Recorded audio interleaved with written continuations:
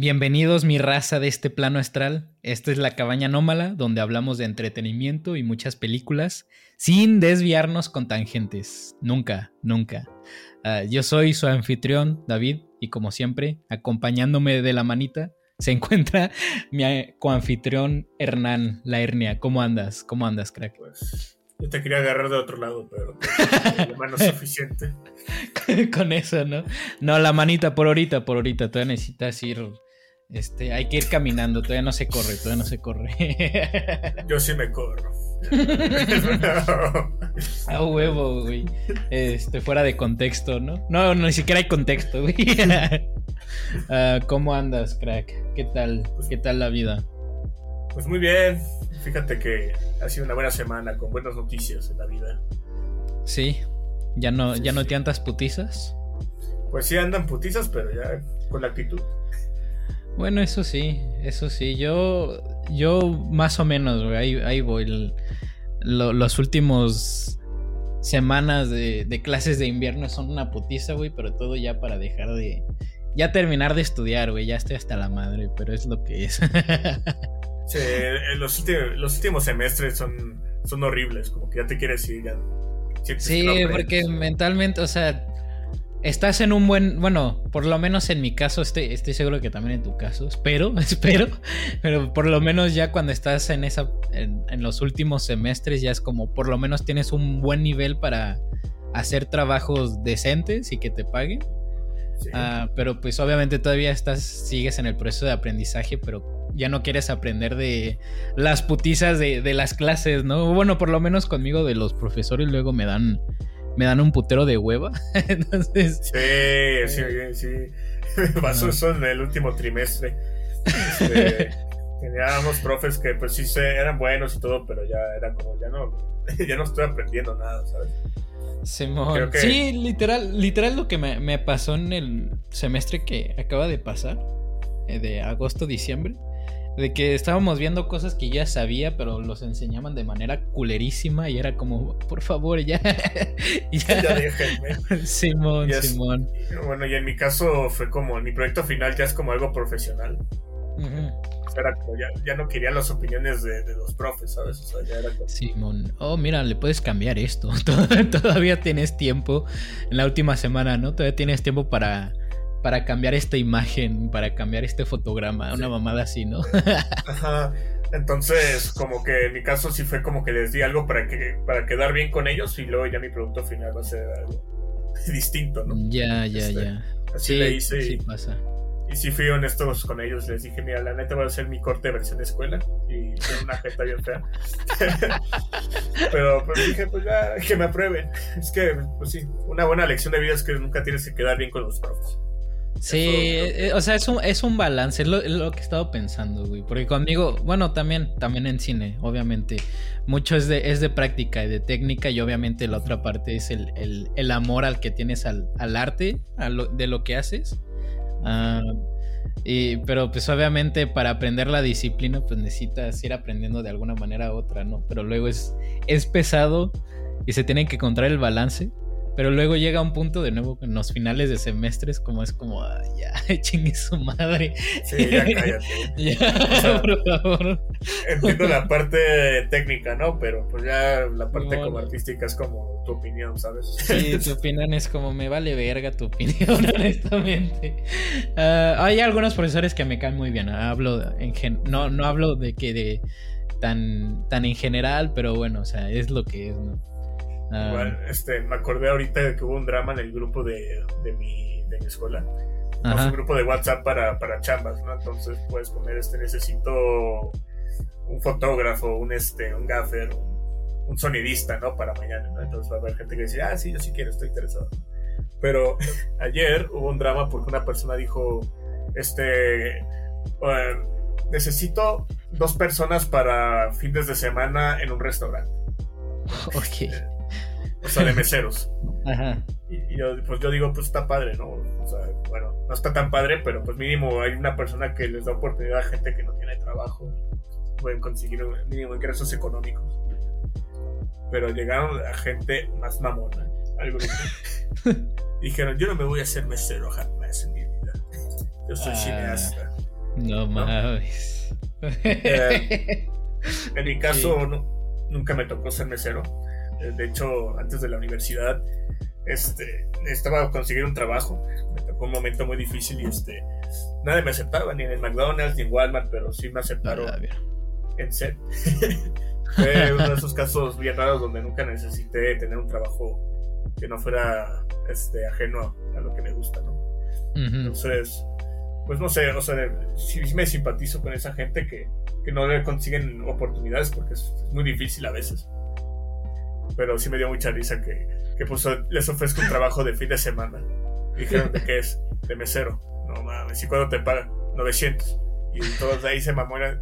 O sea, y para mí fue como, güey, o sea, son 900 pesos en los fines de semana, ¿sabes? O sea, para un universitario que acaba de salir y probablemente no tiene nada de portafolio, creo que es suficiente. Uh-huh. Sí, o sea, es esa cosa, pues es saber qué oportunidades tienes, obviamente qué es lo que quieres y cómo conseguirlo, ¿no? Obviamente tampoco nos podemos poner tan mamadores al inicio. Porque nunca vas a saber cuándo vas a entrar a un McDonald's. Simón. ¿Qué tal si te vuelves gerente, güey? Como esos videos de Darman, de que y al final nos enteraron que él era el gerente del McDonald's. Sí. Y escuché que querías hacer películas. Tengo un contacto para que puedas hacer comerciales de McDonald's. Tengo un contacto directo con Ronald McDonald para hacer una película. Sí, güey. Esos son los todos. Lo que me encanta es como Darman es como la Rosa de Guadalupe, pero gringo, ¿no? Pues sí, hasta cierto punto sí, güey. Está cagado. En vez de que la Virgen de Guadalupe los ayude, es la ironía, ¿no? Simón. Siempre la ironía. Sí, está cagadísimo. Pero bueno, mira, tengo unos pequeños tópicos, como siempre, en la sección de noticias, güey. Tengo unas cortas. Ahí está la noticia de, no sé si te enteraste apenas de cuando estamos grabando, el 25 de enero, lo de Rick y Morty, lo de Justin Roiland, que lo mandaron a la verga Adult Swim. Pero van a continuar trabajando creo que es temporada 7. Yo honestamente dejé, bueno, sí, no he visto la temporada 6, ¿no? Creo que sí vi la quinta, ¿no? No estoy seguro. Pero sí, se me hizo interesante. O sea, no sé, no he visto completamente toda la situación de Justin. Supongo que está peculiar, pero... No es peculiar en sí. Por lo que me enteré y por lo que investigué del caso de Justin Roiland, es que tuvo un caso de violencia doméstica y básicamente hay muchas evidencias de que sí lo hizo y que pues ya se ha declarado como culpable. El problema es que no quieren dar tanto detalle las víctimas de la situación. Entonces como que eso... Pues supongo que es porque todavía van a hacerlo lo van a llevar a corte, ¿no? Entonces supongo que es por eso, o en parte. Yo creo que ya ocurrió la corte. No se ha concluido tanto, pero ya hay suficiente evidencia de que era una persona muy violenta. Ya, sí. Y bueno, es que también escuché algunos rumores. No estoy seguro. De nuevo, es que no he investigado completamente su situación en particular. Pero escuché que también estaba como que enviando mensajes inapropiados a menores, ¿no? A menores y también a gente con los que trabajaba. Entonces, bueno, pues, o sea, pues lo que te pasa cuando eres un pendejo. Entonces, fuera de eso, o sea, a mí no me sorprende que hayan tomado la decisión. Adult Swim, supongo que era inevitable, y más con si salían las evidencias de que, bueno, o sea, como lo que tú dices de que pues están pareciendo que lo más probable es que sí sea. Entonces pues, se lo merecía, ¿no? Eventualmente le iba a suceder. Sí. Pero sí siempre me cayó mal ese escritor. ¿En serio? ¿Te caía mal? Sí, a mí sí me caía bien mal porque yo lo veía Y bueno, no voy a decir que yo sabía desde un principio, ¿no? Pero, ¿por qué no? Pero, o sea, sí se veía que era bien mamón el güey. Sí, pero ya mucho.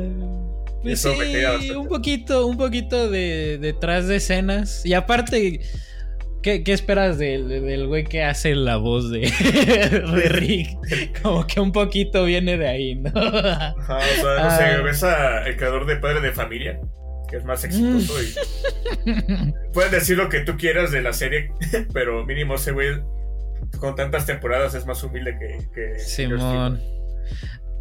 Sí, de nuevo, eso no me sorprende tanto. Y honestamente no me importa tanto él. O sea, muy culero lo que hizo.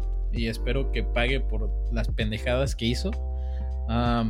Pero lo que más me interesa es en sí de que van a seguir con la serie. Porque se me hace interesante, ¿no? Porque obviamente el güey, bueno, en la versión, en el doblaje original, vaya, en inglés, él hace un montón de personajes de la serie y aparte obviamente hace los personajes principales, ¿no? Entonces va a estar interesante. Obviamente van a conseguir diferentes nuevos actores, ¿no? Pero de nuevo pues digo, tampoco es tan difícil hacer la voz de Ricky. Bueno, eso sí, pero estaría interesante si hacen un episodio de que consiguiendo al actor permanente de los dos personajes. Estaría Mori. Sí, Mori. De que de diferentes tipos de calidad, ¿no? Están las de calidad muy culerísimas, güey, que apenas si se esfuerzan en hacer la voz. Sí. Pero sí, pues bueno, o sea, y luego vi un compañero más, no estoy seguro si decirle amigo, pero ahí en Facebook compartió de que una mamada de que, güey. No, pues nada, o sea, lo digo porque casi no interactuamos mucho, honestamente. No tenemos de que mucha conexión, pero bueno, eso no es que compartió un post diciendo de que muy hipócrita Warner Brothers. Primero, para empezar, Warner Brothers no tiene mucho que ver con la decisión que tomó Adult Swim, pero bueno, de que muy hipócrita porque sacan a Justin Roiland, pero todavía tienen contratados a Amber Heard, obviamente por lo que sucedió con Johnny Depp, obviamente muchos la tienen contra ella. Y Ezra Miller, que obviamente ese güey está. Pero, o sea, digo, o sea, no sé si decir hipócrita porque no es Warner Brothers quien tomó la decisión, fue Adult Swim. Y sí, Adult Swim es parte de Warner, pero o sea, no veo tanto la conexión que hace el post ahí. Se me hace muy pendejo, honestamente. Pues ya ves como la gente, pues no, más que nada no entienden cómo funcionan los medios. Simón. El entretenimiento, que hay diferentes empresas, hay diferentes equipos, no es como que Warner sea el logo. No es como que Warner le diga a Adult Swim, ¿no? De que, hey, tienes que hacer esto. Más bien, Adult Swim ni siquiera tenía de que. Fácilmente también pudieron de que haber no dicho nada y todavía a tener a Justin, supongo. Pero pues es lo que decidieron, pues es que ¿no? La gente cree que es como yo soy el Warner Brothers. Simón. Que yo tomo la decisión. Exacto. Ok, pero sí, está raro eso, Y luego también otra cosa que quería mencionar, que era de hace rato estaba jugando Modern Warfare 2, pinche juego todo roto, pero bueno, todavía lo juego. Y le hicieron unas actualizaciones medias raras al juego. Entonces fui a Twitter a ver la página de Infinity Ward para ver qué fueron las actualizaciones y así. Y nada más chequé ahí, ya ves que luego cuando buscas de que un hashtag o algo así, de que salen de que los más populares de la semana o del día más o menos, o bueno, el top, pues. Entonces nada más antes de entrar a la página de Infinity Ward veo un tweet súper ¿cómo explicarlo? Muy retrasado, honestamente.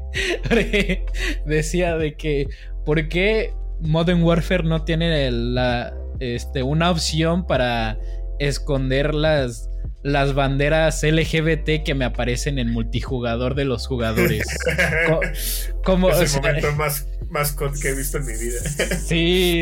Sí. Luego ponen ejemplo de que en la versión de para los árabes, lo tienen bloqueado y yo no puedo tener esa opción.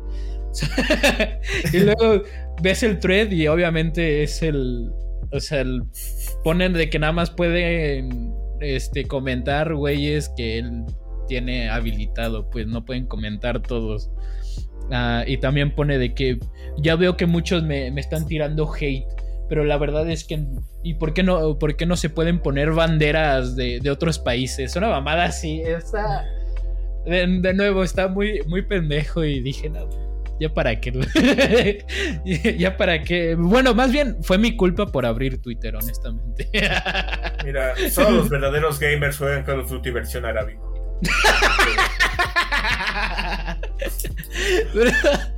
Sí, muy cierto. Es que honestamente, no sé cuál es el proceso de pensamiento de que me está afectando los ojos, me voy a convertir en un gay. Voy a volverme trans por ver la bandera. Es un tema un poco complejo, que se pueden tomar discusiones y vergazos. Pero Simón, pero honestamente es que nada más simplemente lo puedes ignorar y ya, o sea, no es la gran cosa, nada más es una pinche bandera. O sea, fuera de mame. Sí, pero cuando puse la bandera zapatista en mi casa.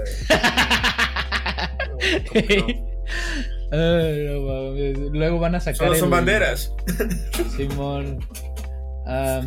Sí, es una mamada, güey. Es una mamada. Pero bueno, ya lo último que quería mencionar, que está un poquito relacionado, no tanto, más o menos.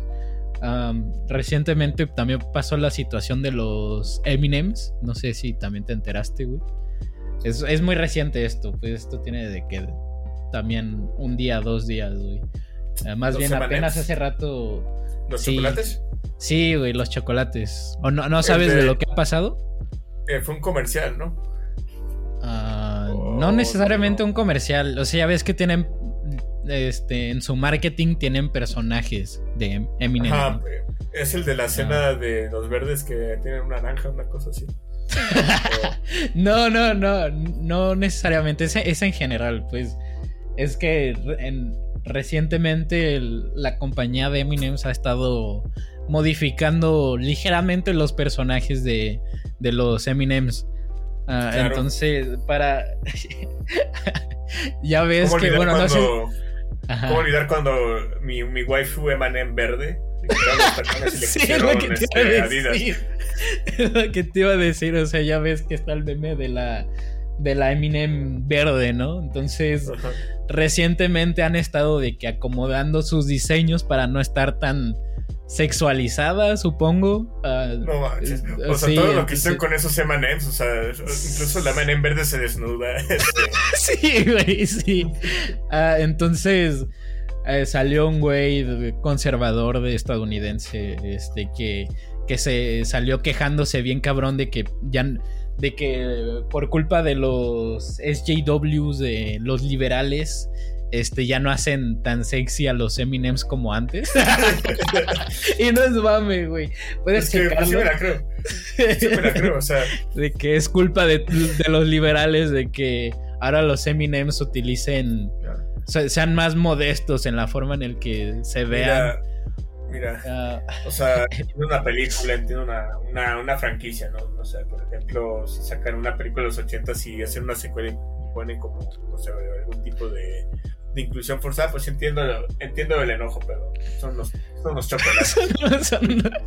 son unos Eminems. Aparte, vaya manera de decir que eres un depravado, que te la jalas con jalas con el Eminem verde. Hay un buen video de YouTube de un hombre que debate cuál es el mejor Eminem. Están con el café o el verde y te dan un buen análisis de las personalidades, los zapatos, todo. Los zapatos, güey. La La comunidad de los M&M's es muy grande. Y por culpa de todo esto, güey, ya se va a hacer pequeño porque anunciaron...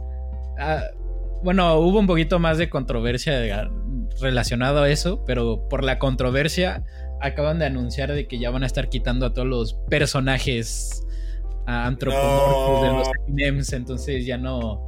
En los marketings, si ya no se ven a los... No. Los M&M's haciendo cosas...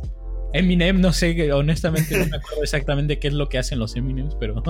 Los M&M's hacen cosas chidas, eran bien cool. Me acuerdo que arrancan un M&M a la mitad. Sí, luego lo convierten en otra cosa, ¿no? Una mamada así. No, qué triste. O el de los M&M's racistas, que era... Creo que ese no lo he visto, güey. Está Creo buenísimo no. eso. Es que es una familia de M&M's verdes y invitaron un M&M naranja y el papá lo está viendo. Porque invitaron un M&M naranja a mi casa. Pero eso es un oficial, güey. O sea, es meme, creo que sí, no sé. Está muy bien hecho. Es que hay unos shitposts que están muy bien hechos. Te sorprendería la calidad, güey. Pero sí, está peculiar, porque es que creo que también habían sacado un nuevo póster de que diferentes Eminems femeninas, pero apoyando como la comunidad LGBT, algo así. No tengo los detalles correctos, pues. Y este mismo güey que te digo de conservador, que es de Fox News, pues el güey también terminó hablando de que, mira, los diseños hacen a las Eminems más gordas para hacerlas feas y ahora las hacen lesbianas. Es como, güey, ¿en serio estás peleando con un Eminem? Vaya. Es un puto chocolate. Simón. Sí, supongo que es nada más tendencia para quejarte de cosas en general. O sea, conociendo que es Fox News, es como puro rating, ¿sabes? O sea, nada más se quejan. Nada más para quejarte y pues sí, o sea, quejarte en general para generar views con los conservadores, vaya, pero... La única queja que tengo de los M&M's es que la M&M verde le quitaron los zapatos y le pusieron los tenis. Y que no había Futonari y M&M's. ¿Tú qué sabes, güey? ¿Quién sabe, güey? A lo mejor y no hemos investigado bien la historia, güey. Porque al parecer sí tenían mucho lore. Bueno, estaban empezando a meterle mucho lore a los personajes. Entonces por eso empezó la controversia, güey. Está muy ridículo, güey. Honestamente no me importa mucho si hay personajes Eminems o no, pero se me hace muy cagado toda esta situación. Pero sí, no sé si quieras hablar de algo más o ya pues vi el TikTok. Bueno, me dio mucha risa. Ahorita estaba viendo el TikTok del güey que asaltó un microbús, pero no se sabía lo que tenía que decir, ni tenía pistola ni nada. ¿Asaltó un microbús? ¿Es reciente, güey? Sí, es reciente y es una noticia real. El vato llega al camión y dice manos arriba, y luego como que no se le ocurre nada. Y es como saca un papelito con el dedo que dice, a ver, ya se la saben. Cabezas de abajo, mochila adelante, denme su teléfono y su cartera. Y la vieja de enfrente, no, ni siquiera te la sabes, güey. No mames, güey. Es en serio. Sí. O sea, parece como sketch, pero sí lo que vieron las noticias y todo el güey. Se trató de asaltar el camión, pero no se sabía el diálogo. Ni siquiera te la sabes.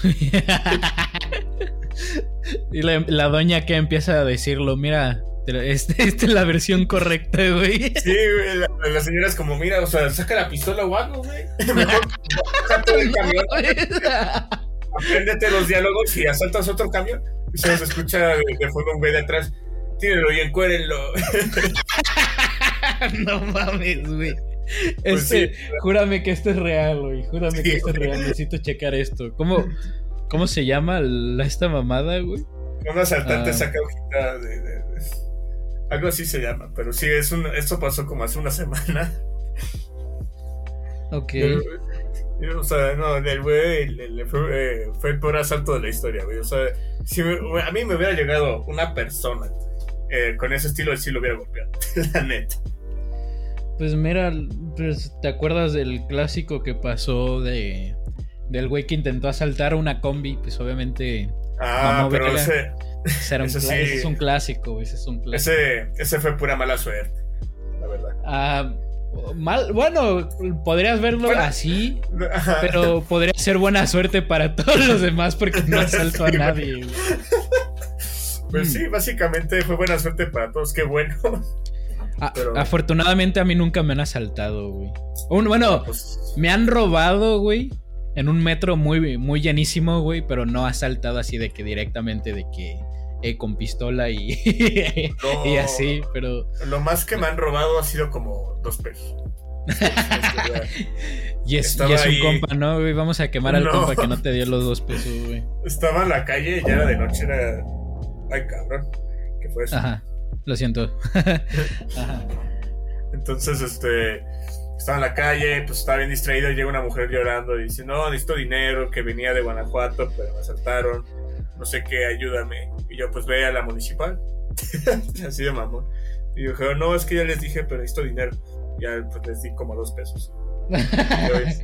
Y ya nunca más volviste a ver esos 2 pesos que pudieron servir para unos chicles. Sí, y fue como pasó como media hora. Me quiso robar, qué pendejo. No me... Sí, afortunadamente no me ha pasado que me asalten, güey, pero está culero, pero al mismo tiempo cuando escuchas estas noticias es como vaya. Meme México, güey. Incluso necesitas estudiar para asaltar. De México, güey. Simón, necesitas aprenderte todo el currículum, güey, para poder asaltar, güey. Los materiales apropiados. Pero sí, güey, está... Qué cagado. Pero bueno, entonces... para ya no extendernos de más, pues ya vamos a pasar ahora sí a la sección de la película. Que esta vez yo escogí la película, la de Censor, que la grabación anterior me equivoqué, dije que era del 2016, es del 2021. Creo que era porque estaba pensando en la de Arrival, que también en algún momento quisiera que hablemos en la película, pero bueno. Es del 2021, el director es Prano Bailey Bond, que también es el escritor, junto con Anthony Fletcher. Y sí, ahí tienes la sinopsis, el resumen. Claro que sí, tengo la sinopsis.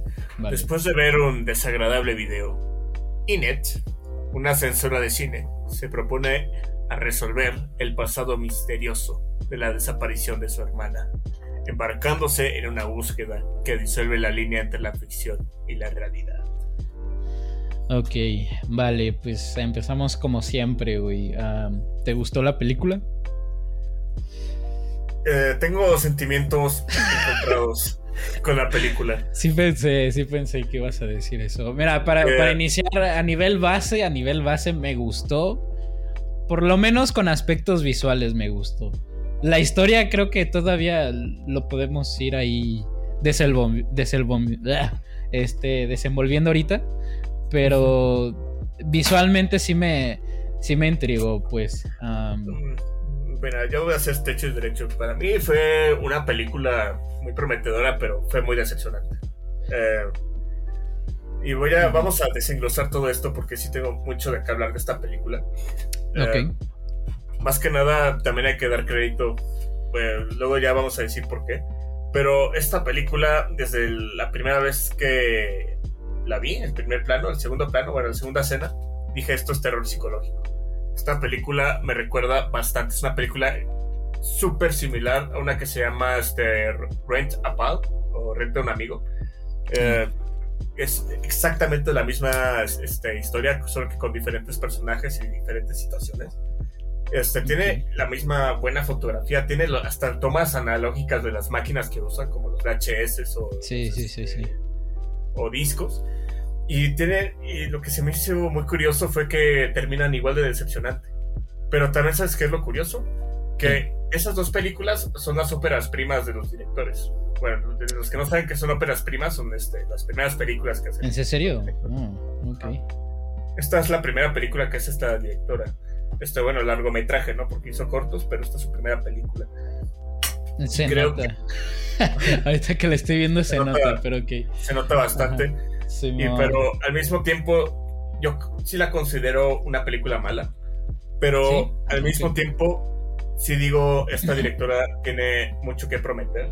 O sea, con los errores que hizo con esta película, va a crear buenas y mejores películas en un futuro. Igual me recuerda bastante al director de La Bruja, que bueno, ya lo había dicho en el capítulo 2 hace 2 o 3 años. Simón. Que la película La Bruja para mí se me hizo una película muy decepcionante y fue por el final, ¿no? Porque o sea, te ponen toda esta lógica de terror psicológico y tanto suspenso solo para que al final acabe con un clímax tan chafo, o sea, de terror barato, de que se mueren todos, ¿no? Como por ejemplo La Bruja, que son estos colonos, una familia de colonos que quieren tratar de sobrevivir, y luego pues hay una bruja loca que pues está secuestrando a todos y los está torturando pues psicológicamente, no con magia, psicológicamente. Y habla de estos temas de las deidades, el ateísmo, de cierta manera el pecado, y son temas muy interesantes, pero al final resulta que sí es el diablo, resulta que sí hay muchas brujas y tienen magia y se mueren todos. Entonces como que esa parte como que es la parte donde siempre digo no se les ocurrió un final, ¿no? Y creo que en este caso pasa exactamente eso, de que no se les ocurrió un mejor final o no les dio suficientemente tiempo. Pero empezó para que no digan nada, solo está diciendo por mamá, vamos a analizar la película desde un principio, ¿no? Creo que sí. Vamos a entrar a esa sección, ¿no? La película empieza con una película de terror de clase B. Creo que la película en general es un homenaje a esas películas de clase B que se hacían mucho en los 80s, que era, no sé, en nuestra época los Sharknados, ¿no? Que hay muchas películas de tiburones. Bueno, ya pasaron de moda los tiburones hace unos par de años, pero sí sabes a qué me refiero, Simón, ¿no? Que es una explotación de películas de terror llenas de mujeres desnudas, violencia, gore, con mucha sangre por doquiera, ¿no? Era cine de explotación en esa época, y habla de un contexto muy importante de Inglaterra, que pues censuraban las películas, ¿no? Y genera desde un principio el debate de que si la violencia se crea por los medios de comunicación o no. Hace muchas preguntas, hace muchos debates, así, ¿no? Y pues se nos introduce la película con esta personaje que se llama Enid. Ahora sí me acuerdo del nombre porque se me hace muy, muy único el nombre. Es una chica que, como dice la sinopsis, ¿no? Es una censora, ¿no? Ella censura escenas de películas o censura una película entera, y al mismo tiempo te pone este tema de que no puede recordar un momento traumático de cuando desapareció su hermano, ¿no? Y cree que uno de los directores de cine de explotación es el asesino de ellos, porque básicamente hay muchas coincidencias entre una escena que sale en una de las películas de ese director y el trauma que tuvo la personaje de niña, ¿no? Creo que ahí van cosas, pero como que sí sientes que va por ahí, pero no va por ahí. Básicamente creo que es lo que pasa. No sé qué quieras decir tú. Pues de la primera parte, bueno, como yo no he visto tantas películas de este estilo en específico, pues por lo menos el inicio sí me captó bastante, y la forma en el que en diferentes escenas van cambiando de el aspecto, o sea, el aspect ratio. Ajá, el cambio de relación de aspecto se llama. Los que no saben qué relación de aspecto fuera del podcast, son las barras negras.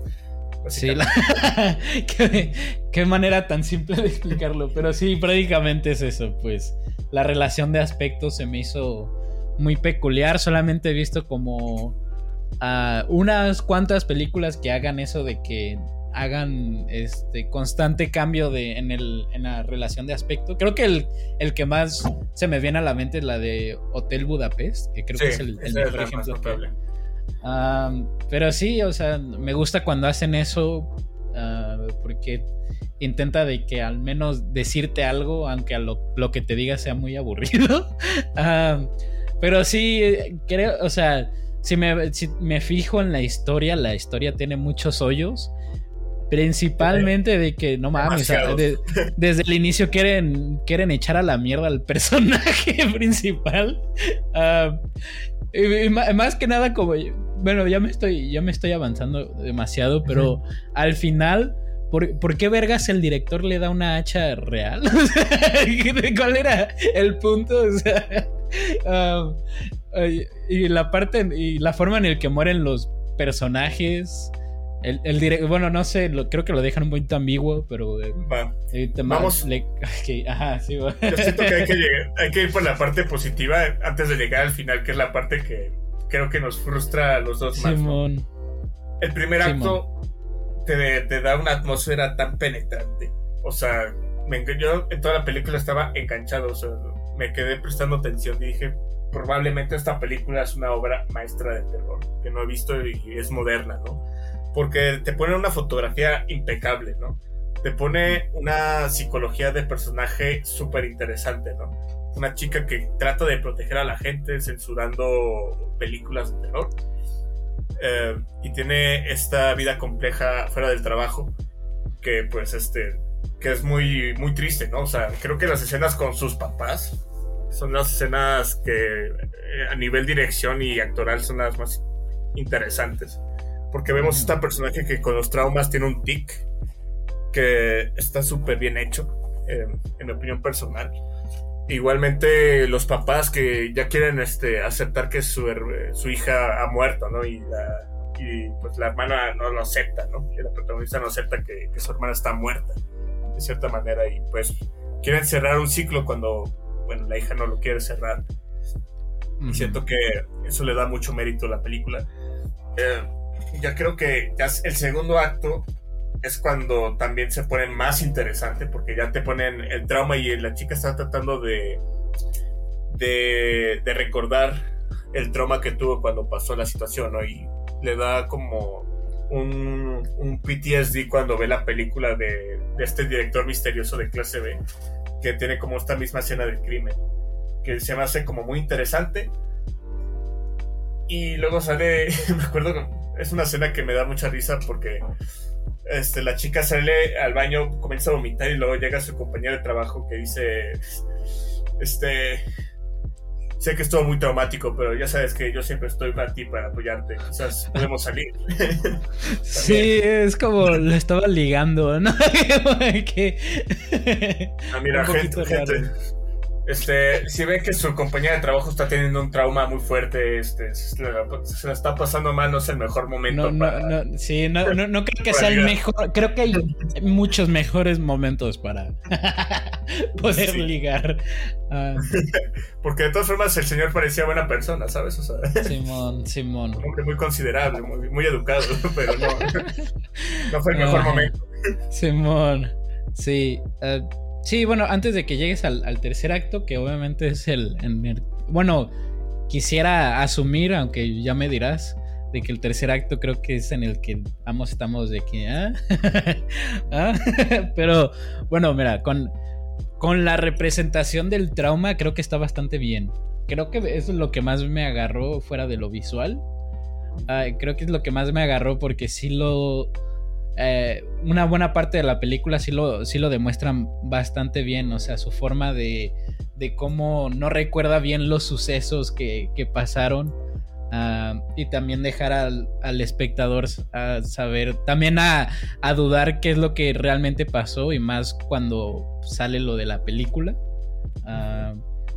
y sí te agarra bastante bien también como tú dices, con lo de los papás, que pues está fuerte, está culero que el papá tenga tanta culpa hacia la otra morra, aunque ya después de la revelación ahora ya tiene más sentido. Pero al inicio sí es como vergas, pinches padres, o por lo menos el papá, pinche papá todo culero culpando a la hija, ¿no? Y eso me gusta bastante. También este es un escenario que yo nunca había conocido, lo de los sensores, o sea, de la gente que está... Bueno, no sé qué tan común sean en otros lugares, pues pero por lo menos... ¿Sí? Okay. Es demasiado común censurar películas en muchos países. Una de las razones principales de por qué Estados Unidos hace tantas películas es porque les dan demasiada libertad de expresión. Aunque no hay tanta libertad de expresión como se dice. Ese es un debate para otro día, pero por ejemplo en México sí hay un departamento de censura que aprueba y que no aprueba para que se vaya a los cines, ¿no? Normalmente son muy flexibles, pero películas que sí se han censurado y sí se han puesto públicas han sido normalmente como pasa en el caso de esta película. Ok, sí, o sea, es una perspectiva que yo nunca, muy pocas veces había considerado, y se me hace interesante también ver cómo es esa pequeña cultura de el proceso de censurar, de observar todas las escenas muy, muy cabronas que luego hay en películas, y más en el pasado. Bueno, no sé cómo haya funcionado más en el pasado, porque los efectos visuales luego, muchos de esos ya no pegan tan fuerte como parecían en esas épocas, pero bueno, eso ya es otra cosa. Sí, o sea, poner en perspectiva como que este tipo de trabajo, que también el público de que vamos a culpar esta película, lo cual, ahorita antes de que se me olvide, lo cual me gusta mucho, mucho, mucho, porque hay una parte en la película, ya ves que está lo del asesino, ¿no? Que se relaciona con la protagonista y todo eso. Y luego hay una parte medio sutil cuando se está volviendo loca la Enid, que sus compañeros dicen de que pero están diciendo que el asesino nunca vio la película. Sí. La película en la que se inspiró. Entonces se me hace interesante todo eso de que la manera en el que luego la sociedad le gusta culpar las películas, bueno, el medio de entretenimiento, ¿no? Todavía sigue siendo muy popular luego culpar a los videojuegos por cosas muy pendejas, que ya se han hecho muchas investigaciones para decir de que no, tiene muy poca relación, pero pues aún así sigue habiendo gente que le gusta culpar a las películas en vez de culpar en sí a la sociedad. Pero bueno, eso se me hizo muy interesante ver esa parte, pues sí, porque sí genera mucho debate en lo que viene siendo esa parte, ¿no? Siento que sí se maneja bien ese tema, pero al mismo tiempo sentía que más que hacer el debate, como que dice el mismo discurso que siempre dice toda la gente de los medios, pues al final no recurre a la violencia, ¿sabes? O sea, la influencia del terror no... O sea, sí, o sea...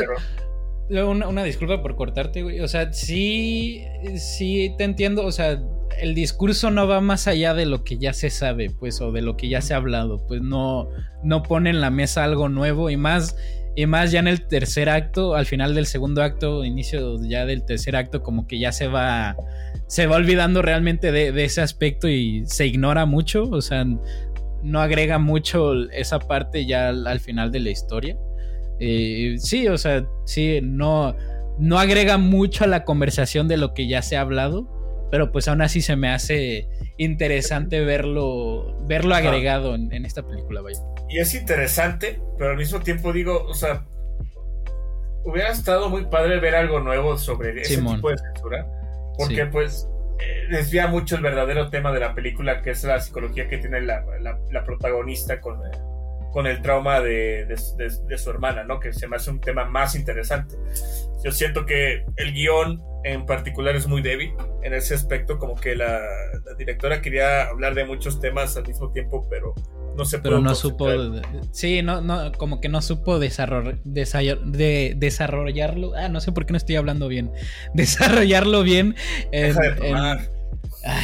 Estoy tomando agua. Aparte la película dura 1 hora y media, entonces no se iba a poder de que desarrollar mucho todo lo que quería mencionar, porque también menciona partes de abuso, ¿no? Y esas partes para mí son las más débiles en la película, porque nada más lo muestra, lo menciona, pero realmente no, como que no hay mucho desarrollo en esa parte, porque es como, bueno, está ahí nada más para decir existe, pero sí, o sea, hay muchas cosas que se pudieron pulir bastante, diciendo que sí decepciona. Hay una escena en particular que es cuando ya está teniendo como compra el VHS y ve la película para encontrar la filmografía de este director. Sí, y luego tiene esta pesadilla, ¿no? Que luego llega con la mamá y dice, esto es tu culpa, que parece un screamer, pero no se siente como un screamer, y luego corta a la realidad. Se sintió extremadamente raro esa escena. Sí, la única escena de screamer, ¿no? Yo sí me saqué de onda, porque yo no me lo esperaba, güey. O sea, yo honestamente no me lo esperaba. Me saqué de onda, pero sí dije, what the fuck. O sea, y aparte, en todo el resto de la película no vuelve a pasar nada de un screamer. Entonces es como, ¿ok? ¿Cuál era la necesidad? Un corte de edición mal hecho en esa parte. Porque en general toda la película, como ya había mencionado, es súper atmosférica y te quedas clavado, ¿no? Sí. O sea, la actriz, no me acuerdo cómo se llama la actriz de Annie, pero es o sea, se nota que es muy buena actriz. O sea, se nota que se llama Niamh Algar. Niamh Algar se nota que es una muy buena actriz, tiene una cara muy interesante para una película de terror. O sea, me encanta que tenga como, no sea tan simétrica en su cara, ¿no? Entonces tiene como estos ojos que se ve que ha pasado por muchas cosas. Y siento que eso le da mucho mérito a ese personaje que pues te acuerdas, ¿no? O sea, sabes cómo se llama, sabes cómo son sus características, tiene lentes grandes, tiene un chonguito, es una persona medio delicada, conservadora. Creo que eso da un mérito. Creo que la directora Prano, sí, la vamos a llamar Prano, ¿no? Prano Prano sabe hacer personajes, ¿no? Lo que sí le faltó fue un buen desarrollo de guión. Sí. Concuerdo. Es que resulta decepcionante, porque yo creo que en hora y media puedes hablar de un tema bien, ¿no? O sea, incluso en 10 minutos, 3 minutos puedes hablar perfectamente de un tema. De eso hice mi tesis textual, ¿no? Okay. Pero y eso es lo que me causa mucho conflicto. O sea, en hora y media tienes suficiente tiempo para desarrollar una buena historia. Se nota que se inspira en Cronenberg. Hay una película muy buena que se llama, de los 80s, que se llama Videodrome, que es básicamente de un productor productor de cine porno que está buscando snob, pero comienzan a pasar cosas muy, muy locas, estilo como Censor, ¿no? Igual es una película que se me hace muy buena, tiene un buen desarrollo, pero también tiene un final medio débil, porque pues, todas las películas de horror psicológico siempre tienen que acabar con algo como paranormal. No todas, pero sí hay una cantidad. O sea, incluso El Faro tiene ese final, ¿no? De que, o sea, toda la película es un desarrollo donde se vuelven locos por las circunstancias en las que están, como, pues sí, la sociedad o la cultura los hacen poner. Pero el final es, estoy loco, voy a matar a todos. Esa es la consecuencia, ¿no? Ajá. Ese es el mensaje que muchas películas de horror psicológico ocurren. Igual, por ejemplo, Joker, que no es de terror ni es horror psicológico, pero es una película pues, que se habla de esos temas.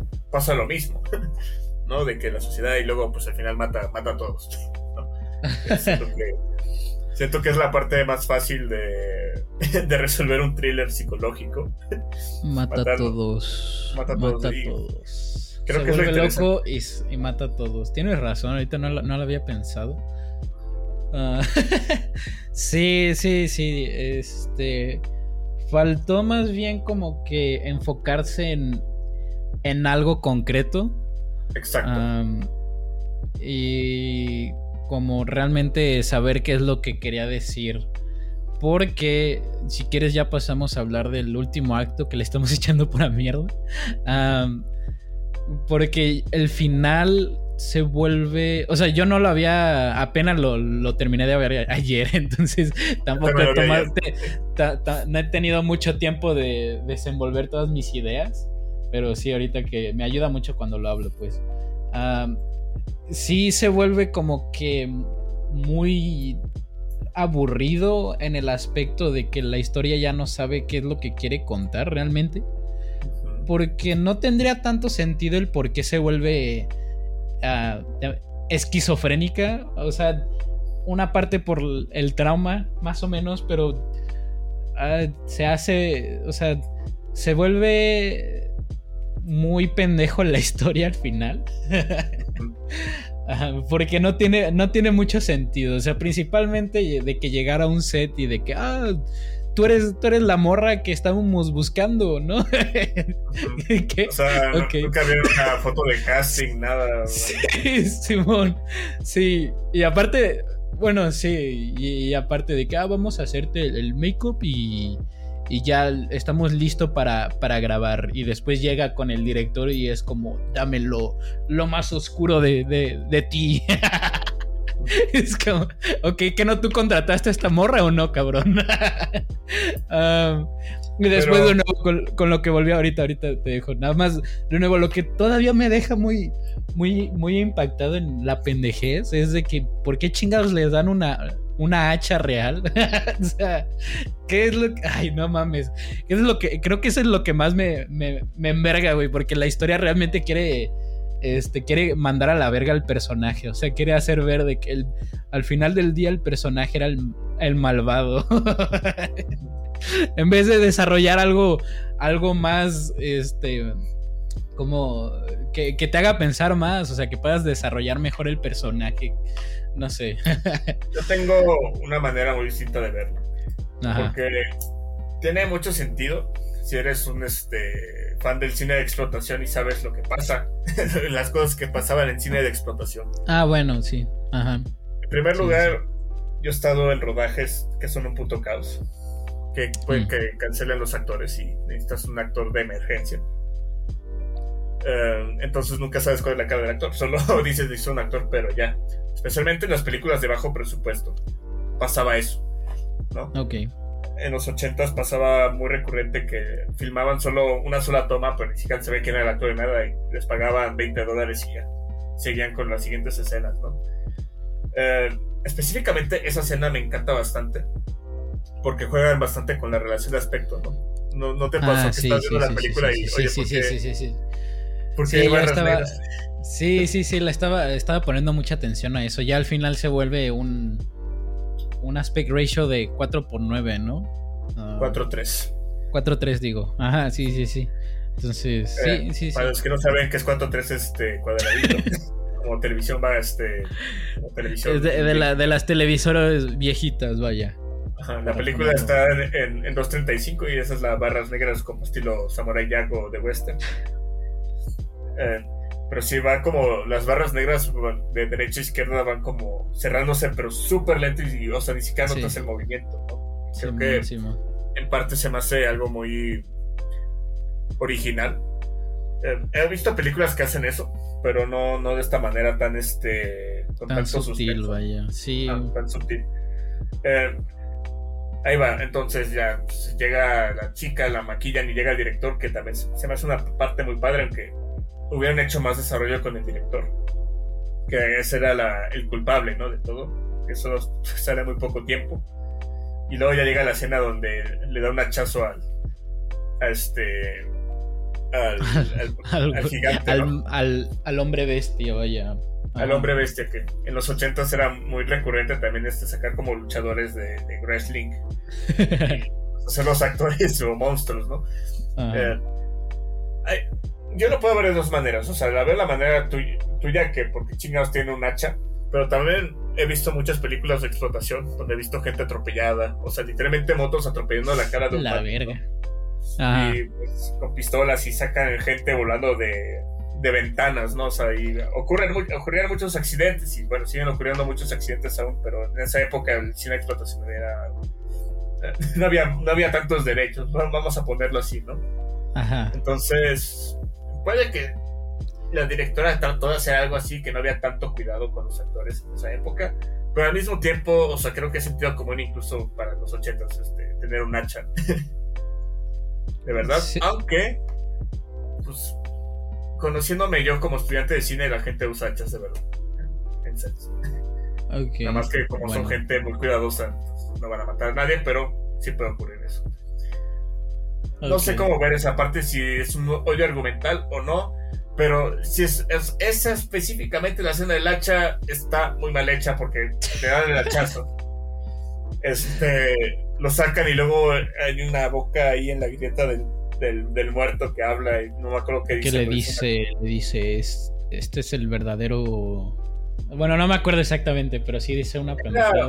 Un diálogo tan pretencioso que nadie se va a acordar porque es una película de terror y nadie se acuerda de los diálogos intelectuales en las películas de terror. Simón, y después llega el director y le dice: ¿qué chingados haces? ¿Por qué lo matas? Y sí, le corta el... Lo cual está muy cagado. Me estaba cagando de risa con esa escena porque le corta la cabeza al director. Y es okay, hace homenaje a las películas de explotación que sí, o sea, la gente ve las películas por la sangre, que pues más que dar miedo, pues te diviertes viendo pues, entrañas, ¿no? Falsas. Simón. Y después salen corriendo para ir por la que pensaba que era su hermana. Que no era. Y después lo que no entiendo es de que al final esta morra termina huyendo, ¿no? Y después la Enid agarra... No sé de cuándo tenía su control ahí de las proyecciones. No sé de dónde salió eso, pero bueno, se lo sacó del culo, supongo. Y cambia su mente y también, como nosotros espectadores, cambia todo el escenario, vaya. Bueno, no el escenario en sí, sino como que la atmósfera. Pero lo que no entiendo es, o sea, entonces regresa la morra, la supuesta hermana, y por eso la captura. Entonces, ¿para qué chingados regresa? ¿Para qué regresa? No tiene sentido. ¿Qué le pasó al resto del set? Simón. O sea, ahí es donde el tercer acto se va a la mierda. Y se va a la mierda justamente cuando mata al productor, ¿no? en la casa. Es una muerte muy pendeja. Básicamente hay un productor que estaba ligando a la protagonista durante... Sí, sí, cierto. Yo pensé que te hablabas del director. No, sí, yo concuerdo. Cuando llega con el productor, sí, la escena te da vibes raros, pero no sé, o sea, no sé, está muy raro esa escena. Bueno, escenas, vaya. Sí, se siente, no sé. La manera en la que lo podría describir es que no se siente natural para la película, vaya. Exacto. Entonces, no sé cómo explicarlo más allá de eso, porque es como el productor pues piensa que esta morra vino a la casa para coger, ¿no? Prácticamente.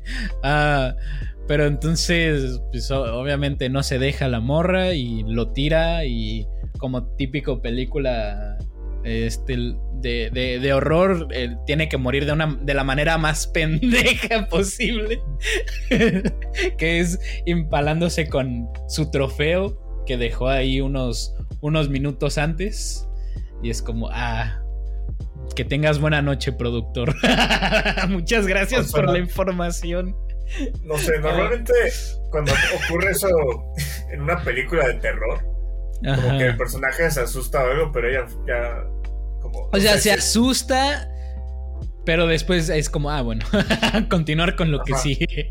O sea, se siente que faltaron como otros 20 minutos de película para sí, de más desarrollo, ¿no? Y aparte, bueno, eso creo que ya sea en general de cualquier película cliché, pero de que tienes la fotografía de la persona que yo estoy interesada en la mesa fácilmente para verla. Ahí es cuando la película decae bastante. Sí, o sea, sí puedo viendo una película muy bien hecha, súper bien hecha, con un buen desarrollo, y nos estaba poniendo todos estos como misterios, acertijos de que qué va a pasar al final, y todos los manda a la mierda. o sea, sí. Todos los compañeros de la protagonista, amigos, no sirven para nada. la razón por la que ella trabaja en ese lugar nunca te explican. O sea, no hay una justificación o una razón. Y también no te explican, o sea, ya en ese punto ya no sabes como la secuencia de cómo va el tiempo en la película. Ajá. Porque te hacen ver, porque regresan, ¿no? A la oficina. Sí. Pero, o sea, ya era de noche, ¿no? Entonces va al siguiente día, al siguiente noche. Y si es así, entonces ¿por qué no pues que ya no van a encontrar el cuerpo del productor? Y sí, ya después se encuentra. No me acuerdo exactamente bien cómo es que encuentra. Creo que es porque agarra los archivos de la doña, que le dice: no hagas eso, no tienes permiso. Y no hace nada más le dice. No hace nada, no hay consecuencias. Sí. Otra cosa que me saca mucho de la película es que porque hay tanto reportero contra ella. O sea, sí estuvo mal, pero sabes, es como una historia de una semana, ¿sabes? O sea, porque va a llegar hasta Televisa a entrevistar a esta chica y hacerle periódicos en primera plana, ¿no? Cuando creo que en la época donde estaba había más cosas de qué preocuparse, ¿no? O sea, era la época de Margaret Thatcher, la mujer de hierro. O sea, había más cosas más importantes que una mujer comprando un VHS en primera plana, ¿sabes? Simón. Sí. Bueno, o sea, esa parte de los reporteros no me afecta tanto. Más que nada porque luego honestamente, luego los reporteros de que luego se pueden poner un poquito obsesivos. Y esto creo que lo ponen como de manera exagerada, vaya. Entonces no me afecta tanto. Pero pues en general sí hay muchas incoherencias con la película. Que es triste porque tiene en sí como que, como tú dijiste al inicio, el guión tiene de que mucho potencial de expresar algo más, ¿no? Y al final termina siendo de que un desmadre. Me gusta, honestamente, y esto lo dije desde el inicio, me gusta mucho lo visual, me gusta, aunque me haga reír mucho ya la parte en la que está en el set, me gusta mucho cómo juegan para joderte de que si es real, no es real, que es actuación, que no lo es, y ya la parte final en la que captura a la supuesta hermana, y es como hay pequeños glances de que esto es nada más lo que piensa ella, que es lo que está sucediendo, pero realmente todo está muy, muy jodido, vaya. Me gusta ese aspecto visual. No significa que sea narrativamente bien hecho, pero visualmente me gusta, pues, o sea, no voy a mentir ahí. La fotografía, muchas de la fotografía me gusta, y la iluminación, por lo menos en la primera parte sí dije, vaya. No, en general, yo se lo dieron 10 de 10 la iluminación a la fotografía. O sea, sí. No se les escapa casi nada. No hay casi nada de errores en ese departamento, ¿no? Yo creo que más, ni siquiera, a lo mejor ahí se fue todo el presupuesto, güey. El guión ya no ya no se le podía poner más, entonces dijeron, vamos a echarle todo el visual. Es que incluso en dirección está súper bien hecho. O sea, está súper bien dirigido, está súper bien actuado. El problema es el guión. El guión está hecho mierda.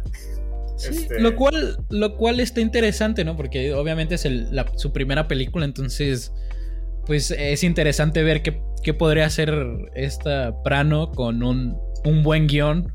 Entonces podría ser algo bastante bueno, ¿no? O sea, sí, yo creo que va a aprender bastante de este guión, porque de hecho ella lo escribió junto con otra persona. Sí.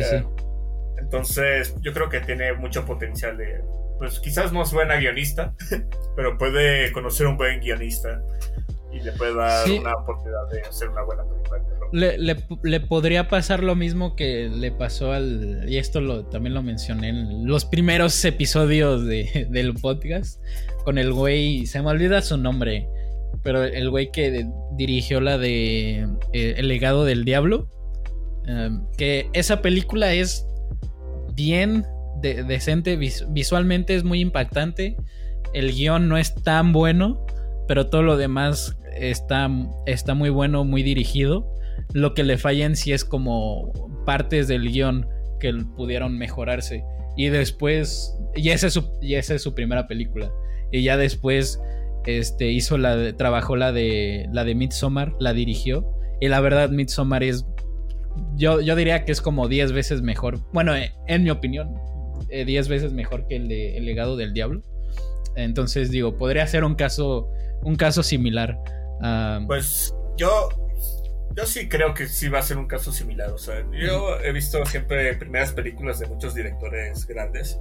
Normalmente la gran mayoría es una puta mierda. El único director es Tarkovsky. Él era otra cosa, pero o sea, normalmente todos los directores tienen una muy mala película al principio. Todos tenemos malas películas, malos cortos.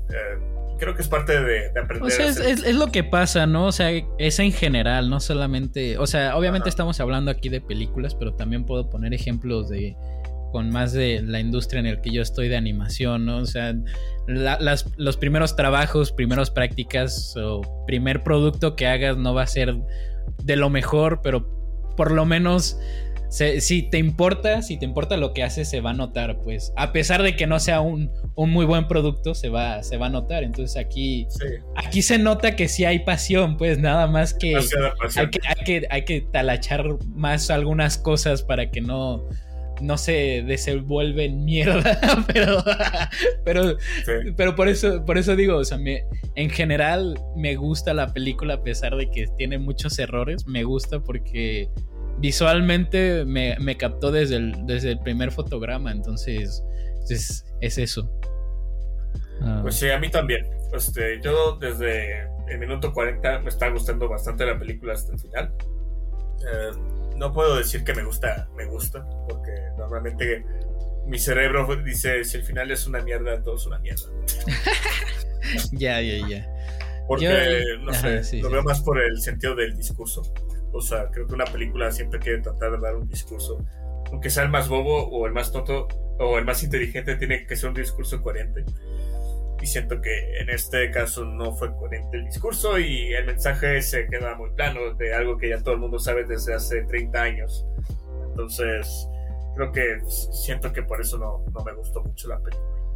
Ya, te entiendo, pues, porque sí, una gran parte de las estructuras de narrativas audiovisuales recaen mucho para simplificarlo, en la intro, en el desarrollo y la conclusión, ¿no?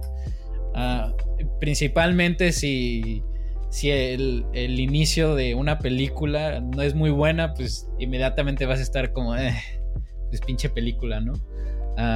Y si es el contrario, si el inicio es muy bueno, el desarrollo trabaja con la introducción para dar algo bueno, pero la conclusión está culera. Así dices, o sea, sí dice de que bueno.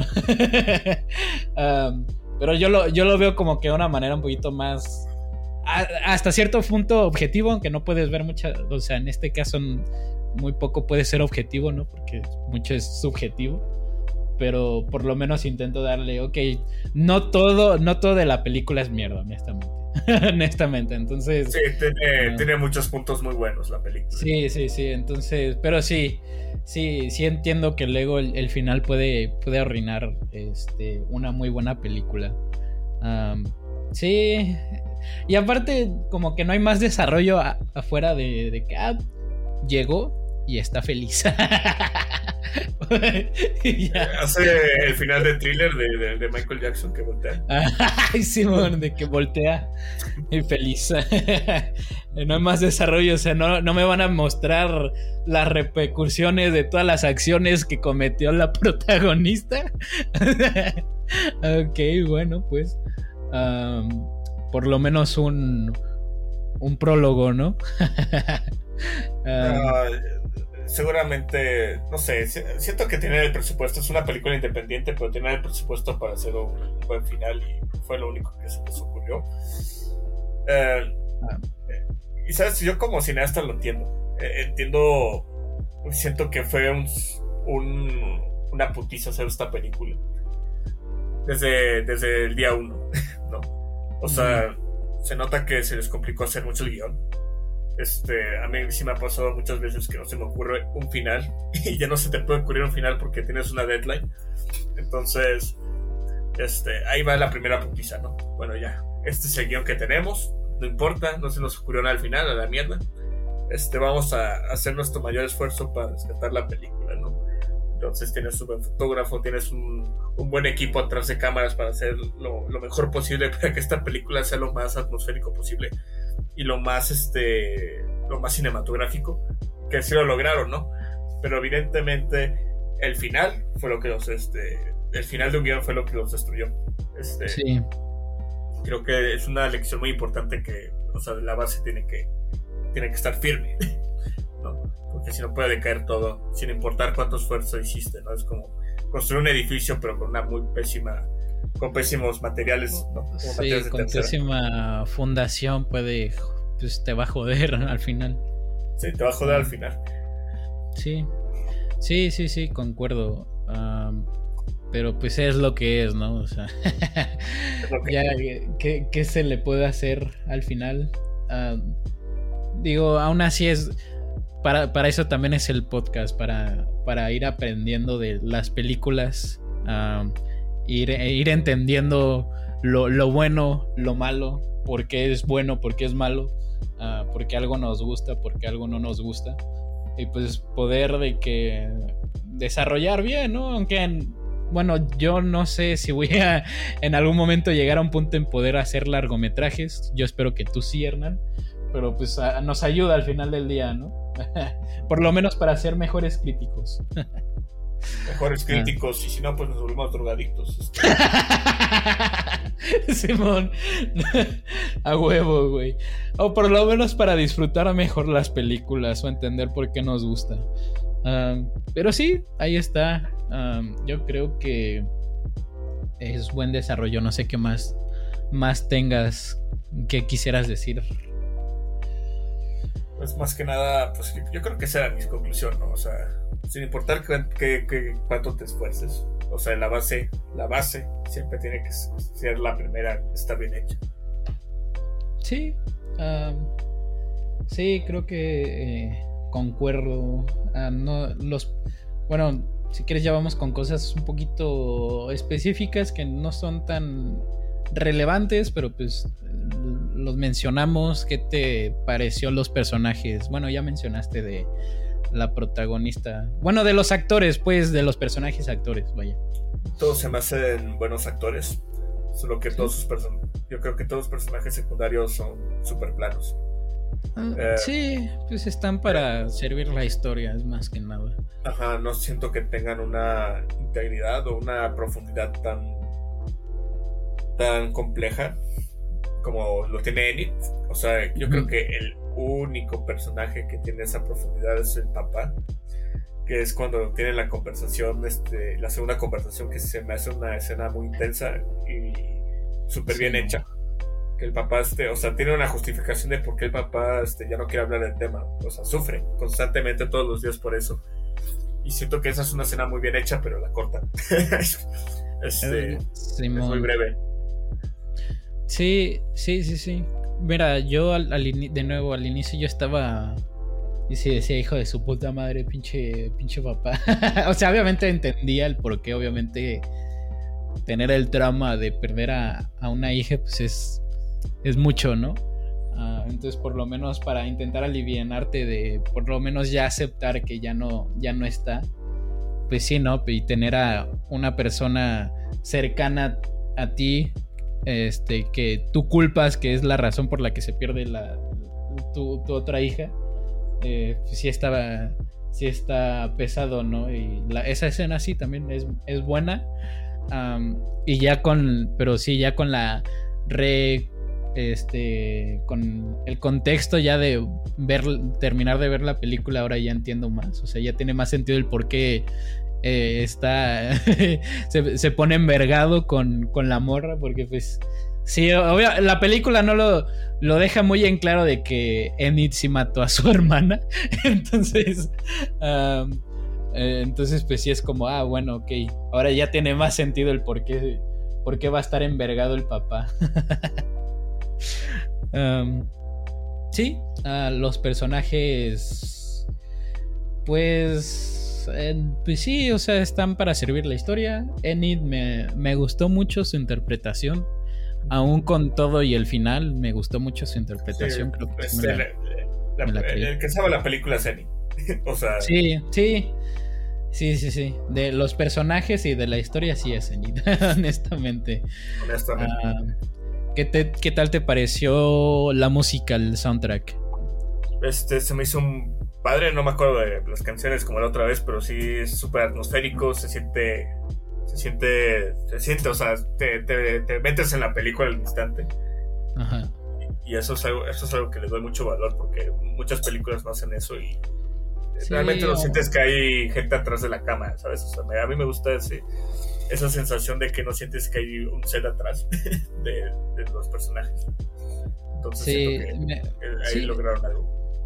Me gusta cuando integran bien. También yo normalmente no me pongo mucho a ver de que esta canción vamos a buscarla en Spotify, ¿no? Bueno, puedo notar cuando no solamente de que estar ahí para estar ahí, sino que también para complementar las escenas, y en le ayuda bastante. Obviamente tampoco no sobresalen completamente, pero no siempre se necesita sobresalir en la música. O sea, mientras funcionen bastante bien y no arruinen, yo creo que hacen un muy buen trabajo. Y sí, fuera de bueno, en paréntesis, no tan relacionado con esta película, que esto lo podríamos hablar extenso en otro momento, pero me caga mucho cuando utilizan música licenciada y no la saben utilizar, güey. ¿Cómo me caga esa madre? O sea, no, esta película no tiene música licenciada, pero nada más quería mencionarlo, que me caga mucho cuando las películas hacen eso, porque me saca demasiado de la película. Pero bueno, ese era mi paréntesis. Pero sí, no sé qué más se puede hablar. No sé qué más tengas. Ya no tengo mucho. O sea, creo que está súper bien hecha la peli, a excepción del guión. Sí. Pues bueno, vamos ya lo último, lo de siempre. Si quieres, tú empiezas. Esta vez no sé si tú empezaste la otra vez o yo, pero bueno, ahora tú empiezas. Lo de tu rating, tu calificación, si lo recomendarías y si lo volverías a ver. Está muy buena la pregunta esta vez. Puta, no sé. O sea, la recomendaría como no para verla, sino para una persona que le gusta tener como referencia fotográfica o atmosférica. Ahí sí la recomiendo ver. La volvería a ver, probablemente no. Nada más para sacar planos de referencia que están súper bien hechos, para inspirarse, pero no. En general no. ¿Y tu calificación? Pues fíjate. Normalmente la gente va a pensar que siempre son muy muy de que 9 y 10, pero esta vez no. La verdad, si no supiera nada, yo como espectador le pondría un 4. Así de sencillo, pero sabiendo que hay muchos factores muy buenos y que la directora tiene un potencial y un futuro muy prometedor, le doy un 6. Ok, vale. Pues estás en el promedio con los de IMDb. Bueno, yo le doy un 6.8, cercado al 7, pero todavía no. Honestamente espero que utilice esta película para crecer y desenvolver mejor sus guiones, porque todo lo demás lo tiene bastante bien desarrollado la directora con su equipo. Entonces, honestamente espero que esto lo utilice como una base para aprender y crear algo que realmente empiece a impactar. lo recomiendo. Honestamente, fuera de lo último, o sea, sí está muy pendejo al final y todo el tercer acto, pero creo que sí lo podría recomendar porque casi en toda la película visualmente me cautivó. Aún con el guión, aún así me sentía agarrado de la película. Entonces, sí lo podría recomendar. Y no, la verdad, dudo mucho que lo vuelva a ver la película. Entonces, pues sí, así está esto. Pues bueno, ya ahora sí, nada más para decir la película que vamos a hablar el siguiente episodio, que esta vez le toca escoger a Hernán, que va a ser la de Scanners, la de 1981, que pues supongo que es de horror. Supongo. La dirigió el gran Cronenberg. Entonces... ok, nice. Entonces, pues, para que estén enterados, si han escuchado hasta este punto, primero, muchas gracias. Y segundo, pues, para que sepan, Scanners de 1981, para que estén en la conversación, o por lo menos no se spoileen. Entonces, pues ahí está. Síganos en nuestras redes sociales, en las plataformas donde esté el podcast. Y pues como siempre, Hernán, te agarro de las nalgas y ahora dinos la frase del día. Feliz miércoles, que Dios los bendiga. Estamos grabando el miércoles, entonces si están escuchando esto en algún otro día, pues no funciona, entonces. Sí, se joden, se van a morir. Se joden si no están en miércoles. Pero bueno, ahí está. Nos vemos el siguiente episodio. Bye.